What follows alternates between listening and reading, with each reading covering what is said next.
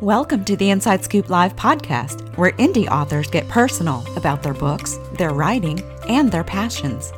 I'm your host, Sherry Hoyt. Join me for some lively conversations with debut indie authors and seasoned veterans alike. It's a great place to find your next amazing read or even get inspired. So sit back and enjoy the show and let me know what you think. Hey everyone. Today, my guest is Marjorie Anderson, author of La Clave, a Spanish translation that presents teens with basic financial knowledge and life-changing know-how tips on how to manage money to make the most of their income to build a successful future. Before we get started, here's the inside scoop on Marjorie. Marjorie Anderson is a native Virgin Islander, retired bank executive, co-founder, and former executive director of the Greater Philadelphia Minority Business Strategic Alliance. She holds a Bachelor of Science in Business Administration from Morgan State University, a Master of Science in Management from LaSalle University, and is a graduate of the Wharton School Management Program of the University of Pennsylvania.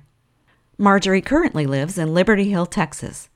For more information about Marjorie and her work, visit her website at challengeforteens.com. Hi, Marjorie. Welcome to Inside Scoop Live. Thank you so much, Sherry, and thanks for this opportunity. Yeah, absolutely. Why don't you get us started by telling our listeners a little bit about your book, La Clave? Absolutely. So La Clave is the Spanish translation of my book, The Key, Wise Money Choices for Teens, which teaches teens and young adults and parents, for that matter, how to wisely manage their finances. Wow. So what inspired the idea behind your book, and why did you decide to tailor it for teenagers? So actually, my grandkids, I have 5 grandkids, and they were the ones who actually inspired me to write this book. At the time that I wrote this book, they were like in middle school, elementary, and junior high school. And so I wanted to leave them something that they could use for the rest of their lives. An inheritance, if you will. You know, the Bible in Proverbs 13:22 says, "A good man leaves an inheritance to his children's children." And so most people think of money when they hear the term inheritance. And since I don't have millions to leave for my grandkids, I thought, why not give them something or leave them something, the knowledge, so that they can one day earn their own millions or maybe even billions. Yeah. And there's also an old proverb that says, "Give a man a fish and he'll eat for a day. But teach a man to fish, and he'll eat for a lifetime." I hope that my grandkids and all who read my book will apply the lessons and eat for a lifetime. Yeah, that's a great idea too, though, because, everyone does think of money automatically when you hear the words inheritance. So I love that. Sure. I love that. Yeah. Sure. So why did you decide to release a Spanish version? Well, first and foremost, the subject of money management or personal finance, to be more exact, is not being taught in our high schools.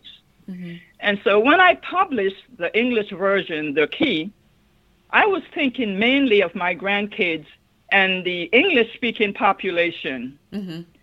However, being a resident of Texas, I realized that Texas is a hot spot for the Spanish-speaking immigrant population. And these people, immigrants, attend schools, and they also work in Texas and in the United States to make a living. Right. And they don't understand how the financial system truly works in the United States. Right. And so I also believe that all high school students should be taught money management skills, just as we teach our students English, math, history, social studies, and other subjects, so they can apply the lessons and skills to their personal goals. It shouldn't matter whether you speak English, Spanish, French, or any language. Money/credit is the universal language, and that's what drives our world's economy. Yeah, and you hit on a note about our children don't really learn anything about money in high schools. And I mean, I know of several kids that have graduated from high school and don't know how to write a check. Exactly. And, as I said, I use my grandkids, the oldest one, He was a junior in high school at the time I wrote this book, and he's now a college graduate, and he knows all about money management, so he has no reason to tell me he doesn't understand it, because I used him as my sounding board when I wrote this book, and he majored in guess what subject? Finances. Finance. Yeah. Good for him. Good for him. Amen. So really, that's what inspired me to write this book. Yeah. So do you feel like young adults and teens are more susceptible to getting in trouble financially? Absolutely, definitely. I believe that, young adults and teens get into financial trouble at a very young age because they don't have the experience. They lack financial discipline, and they lack the knowledge about money management. They think they're savvy or they're wise because they have a card, but they really don't understand the ramification of using those credit cards. Mm-hmm. And how can they, since they are not taught these principles, financial principles in high school? Right. The credit card companies are literally throwing their plastic cards at these young teens and college students for that matter. And if the teens are not financially savvy, as I said before, which most are not, mm-hmm. they will spend money they don't have and end up in debt and damaging their credit history for years to come. Yeah. Now, credit history, it's kind of a two-edged sword because you need to establish your credit, but I guess doing so without the financial educational background, it really does put you in a bind. Exactly. Exactly. I mean, most people would say that you need credit in order to get credit. And if you don't have credit, that you're lost. But I say this, I said, you need to have the knowledge first. I want you to understand how it works. It's okay to have credit, don't get me wrong, but I want the kids to be disciplined and knowing how to handle the credit. So if they learn the lessons that I'm teaching them in this book, in both versions of my book, sure, you can have a credit card, or sure, you can go out and get credit, but don't just go and get a credit card and mess up your credit history for years to come. Right. LeClave also mentions including charity in their budgets. What is the significance behind this practice? Well, as you probably know, charity is a biblical principle. Mm-hmm. In the book of Acts 20:35, Paul was speaking and having the readers recall Jesus' word when he said, "It is more blessed to give than to receive."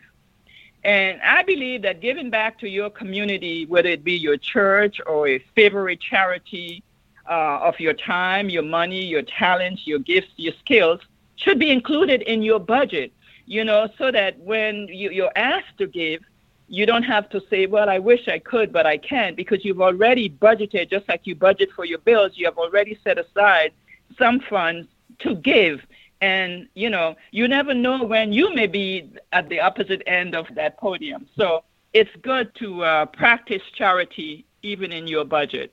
Yeah. And another benefit is, of course, you get out of it what you put into it. And it's kind of like tithing, when you tithe, you give 10% and it all comes back to you tenfold in one way or another. Amen.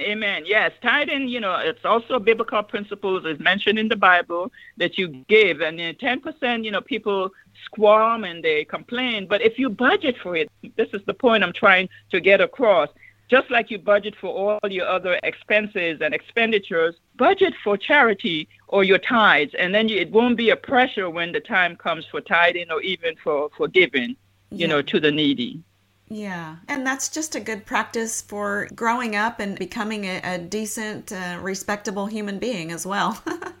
Amen. It's part of the principle of developing as a person, as a good person, how you want to define that term, good. Right. So how can Hispanic parents benefit from reading LeClave?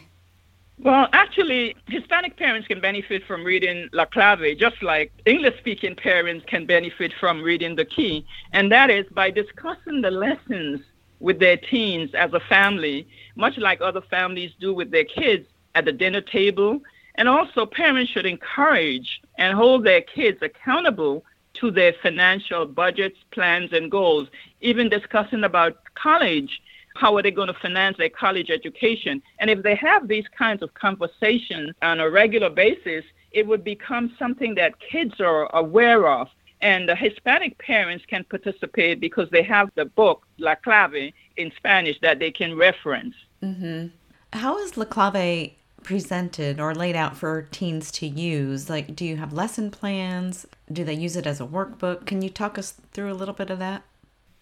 Okay, sure. So my book has 5 chapters or lessons. I refer to them as lessons. And basically in those lessons, you have topics, whether it be finance, whether it be budgeting, and whether it be giving back to your community, etc. And at the end of each lesson, there are questions and answers that will stimulate a discussion. And I think this is so good because the parents can use those questions to start a conversation with their children or grandchildren. And teachers can use this book as a supplement too, because the questions are there. And so they can stimulate these conversations. And that's the way I laid it out, as if it was kind of like a school book for students to be able to digest it a little bit more easily, rather than having it like a really financial book. It's very lightly written, and it's done purposely so that kids can really enjoy it and understand the concepts of the book. Right, because, nothing sounds more entertaining than finances. I know. They shy away from it. Numbers, finance, budget, no, me, not me. But we all need it, and that's the problem. Right. Most kids and most people shy away from finance, but it's part of our lives. We need to embrace it.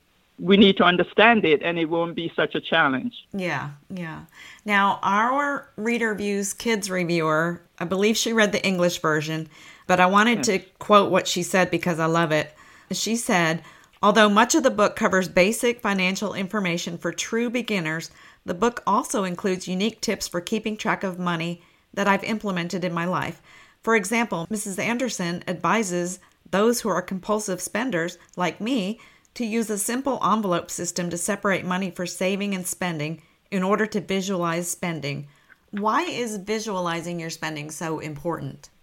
Okay. And first of all, I wanted to just comment on the fact that the reviewer mentioned that although the book covers basic financial information for true beginners, well, I think many people who are going to be reading my book are true beginners in the sense of understanding or lack of understanding how the financial system works and how money works. So it's written purposely in a simple manner so that kids, because remember my audience are these young kids, anywhere from 13 to 18 and 19 and even beyond, preteens, so that they can understand what I'm saying here, the concepts. So why is this so important in terms of keeping track of your money? The envelope system, as I mentioned, is a manual or visual way of helping you keep track of your spending and developing control or discipline. For example, you might have 5 different envelopes that you have budget for each month. And within those envelopes, you label them, whether it be entertainment, whether it be gas, whether it be food or clothing. And there's a certain amount of money you would budget each month and put in those envelopes. It's like an account. And when the time comes for you to spend or to purchase something, you go to that specific category or that envelope to take the money out. And if the money is not there, then you cannot buy that item. And I think this is what helps someone to visually see and understand, gee, it's not like I'm using my credit card where I don't understand what I have or don't have. You might think you have this money in your credit card, in your account, and by the time you withdraw some money to your debit card, it doesn't show up. And then the next day you see you're overdrawn. But if you have these envelopes, you can see right at the get-go, either you have it or you don't. And if you don't, you just cannot buy or spend those funds for that particular item. And I think sometimes just having the cold, hard cash in front of you through these envelopes helps you to visualize exactly how much you're actually spending. It's a good way, and I've used it with my grandkids in the past myself. So I think it's a manual way, but it's a good way to start. Not everyone needs to do that, but it's a good way to start. Yeah. It kind of puts a concrete value on the money, so to speak. And it's not just a fictional, I can just put it on my credit card. Designated funds for specific purposes, yes. Yeah. Oh, I love that. That can help a lot of people with debt resolution, too, it sounds like. Amen. Adults as well. Oh, my goodness. So what advice can you give to young adult teens about managing their credit once they establish or begin to establish their credit? So, what I would tell them, first of all, to remember your spending habits can affect you well into the future when you may need or wish to purchase a car or smartphone or even a home later on as you may get married down the line. And you may not understand how credit is affecting you in the future because you're young now and you don't have many expenses at this current age. So my advice to teens and young adults is to, first of all, stay away from having or using more than one credit card at a time. I have 2 credit cards total, and I don't need any more. I keep one for big purchase items or when I'm traveling, and I have a secondary one that for, emergency kinds of things. But I use my debit card for everyday purchases. So I will tell young adults, in terms of helping to manage their credit, to use your bank debit card for everyday purchases. And when and if you do use a credit card, repay the balance in full when the bill comes out, when it's due. And only use your credit card, if you have a credit card, for big ticket items. As I said, I use mine for traveling mostly, or for furniture or maybe a computer or something like that. Don't pay the minimum amount that those credit card invoices or bills suggest, because you will be paying your credit card bill off, and it will take you years to repay that full credit card debt. So budget in such a way that when the bill comes, you can pay it all back in full. It gives you a good month to pay your bill. So, and even if you can't pay it in 1 month, at least in 2 pieces, but don't take forever to pay your bill off. That's my advice. Stay away from using too many credit cards. Have one. At this young age, you really don't even need a big credit card. We alluded to earlier that you need to have established credit, so you need a credit card. But you can also use your debit card to show your habits in terms of how you manage your account. Most banks can give you a printout of how you spend, whether you overdraw your debit account. Even though it's money that's in your account, you can still overdraw your debit account or debit card. So, stay away from having too many credit cards. It gets you in debt. Use the envelope system, as we mentioned earlier. Stay away from credit cards. Okay? Yeah. I'm going to fess up right now. When I was younger, I got into some credit card trouble. And Sure. I mean, it took forever to pay off because, like you mentioned, don't pay the minimum. You cannot expect to pay off your credit card if you only pay the minimum. It's just no way. There's no way, and no way. It's interest upon interest. It's no way. So yeah, I agree. If nothing else, that they remember if you have a credit card and you're going to charge something in the first place, plan on how you're going to repay that debt, that credit card bill, before you use it, and try to pay it off in 2 installments or automatically when the bill comes due. Me, when I use my card for vacation, really at this stage in my life, I'm retired, so I know it's a little bit different, but I use a card because to me it's free money. Free in the sense that I have the money already set aside in my savings or in my checking account for that vacation. But why draw that out when I can use my credit card and continue to show the history of my credit card? But when the bill comes, I just go and pay the credit card bill off. So, I have an excellent credit card rating. I'm sorry to say my husband is not the same because he is compulsive, and you need someone who either can use the envelope system or can manage credit cards. But don't give my husband, I know he's going to shout at me for saying this, a credit card, because he will say, let's use the credit card. And I'll say, no way, it's not in our budget. Oh my goodness, that's funny. You have to be disciplined. That's the bottom line. And right. I'm someone that I don't have to have everything that I see. And I don't get too enticed about, gadgets and clothes and sneakers. I'll treat myself to something nice if I can afford it. And if I can't, I'm not going to get myself in debt. I feel much more comfortable. Some people, enjoy the gratification of enjoying new things, but what happens when the bill comes, So I don't want to have to worry about a bill that I don't have the money to shell out. So I'm very wise. I try to be cautious and frugal about how I spend my money. Right. Now, you have also a website and resources available for teens and parents. Can you tell us a little bit about that? Yes. My website is challengeforteens.com. Challenge, CHALLENGE, the number 4, teens.com. And actually, there's a list of resources in the back section of my book, either The Key, which is the English version, or La Clave, which will be coming out soon, for anyone who needs this information. And so after reading The Key, which is the English version, you can take a test on the website, via the website, www.challengeforteens.com. You'll see the icon test. Click on that, and it'll take you to the test. And if you pass, you can automatically print a certificate of financial literacy, and which certifies that you are, in my opinion, a financial literate teen. Now, the Spanish test, I'm working on uploading that to my website, and that should be uploaded by the end of the summer. So that will be on the website as well. And you can also go there and take the test and print a certificate of financial literacy if you pass the test. And if you don't pass, you can retake the test again so you can pass and get that financial literacy certificate. Oh, that's nice. So what else do you have on your website? Do you have a blog with tips and such? Well, yeah, I have taught quite a few classes on this topic, personal finance for teens. And so each time that I do a class or teach a course, I have those blogs or promotion on the site so someone can go there and see the types of sessions that I've given in the past.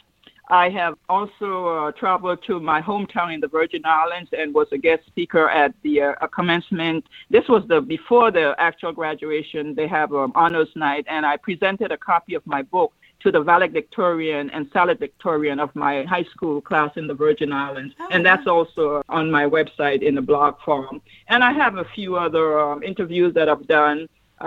Like I'm doing this one. This is a podcast, but I've actually done 1 or 2 interviews, and you'll see those on my website as well. So take a look at the site when you get a chance and scroll through some of the blogs. You know, they might say 2018, 2019, but there will be some current ones going up as soon as La Clave is published. Okay, great. So what do you like to do outside of writing? What are some of your other passions? Yes, outside of writing, just so you know, I've also published a book. It's my memoirs, really, and it's called The Time Has Come. I've dedicated a chapter of my memoir book to my parents and each of my siblings. So each of my siblings has a chapter in my book, but it's not for the public. This is just something that I always wanted to do, to capture my view, my feelings, and how I see each of my family members. And so that's something that I've given my family as a gift for each of them. And of course, you know, when you write a memoir and you mention family, there's always someone who disapproves or objects to something you say or don't say. But I qualify each of my statements in the beginning that this is my interpretation, this is my vision, this is how I see you, this is how I felt, this is how I, observe. So if you want to correct anything I've said in my memoir, you should write your own memoir and correct it at that point. But, Sherry, to be more candid, I'm a very spiritual person, and I don't see another book on my radar at this point. Mm-hmm. I don't know what may happen down the road. We'll just have to wait and see where God leads me. But I am very active in my church, and I lead a weekly prayer ministry when I'm not writing. And I also enjoy reading and, of course, traveling and exercising at the gym. I exercise like 5-6 times a week. Wow. Nothing heavy, just to keep the joints moving, keep the blood flowing, and, do what the doctors recommend. So that's become a habit for me, and I'm glad that I become disciplined in exercising because I faithfully, try to get into the gym at least 4 or 5 times a week. Yeah. So, that gives you a little bit about what I do. And as I said before, I lead this weekly prayer ministry for my church. And we're doing it by Zoom. When the COVID-19 started, we had to switch from being in person to the Zoom prayer meeting. But it's working so well that we might even continue to do the weekly prayer ministry via Zoom. Oh, wow. But yes, I enjoy praying. I pray for our church, our friends. I pray for people in my community, anyone who has a need and asks, or if I know of, I pray for our state, our country, the world. There's so much unrest, hate, and just misunderstanding in our world today. And I believe prayer is the ultimate answer. So that's what I focus on, prayer. Yeah. Well, that is time well spent. Whenever. Is there anything else you would like to add today? Well, I have in my thoughts maybe of someday opening up a bread and breakfast in the Caribbean. I am from the U.S. Virgin Islands, and I frequently travel there. And it's something that's been on my mind, and we'll see how it goes. And if I do decide to open that up, I'll certainly post it on my website. So when you travel to the Caribbean for vacation, you can stop by and, have some breakfast at my Caribbean spot. Absolutely. When it's open. Oh, that sounds amazing. Yeah. Well, Marjorie, thank you so much for joining us today on Inside Scoop Live. It's been a pleasure getting to know more about you and your work. Thank you so much, Sherry. The pleasure is all mine. I thoroughly enjoy it, and I want to thank you for having me. And I pray that, whoever hears this podcast and gets my book and apply the lesson, I promise them that they will be blessed financially forever and may be able to eat for a lifetime, not just for a day. Thank you for joining me today for my interview with Marjorie Anderson, author of La Clave. For more information on Marjorie and her work, visit her website at challengeforteens.com. And be sure to check out our other interviews at InsideScoopLive.com.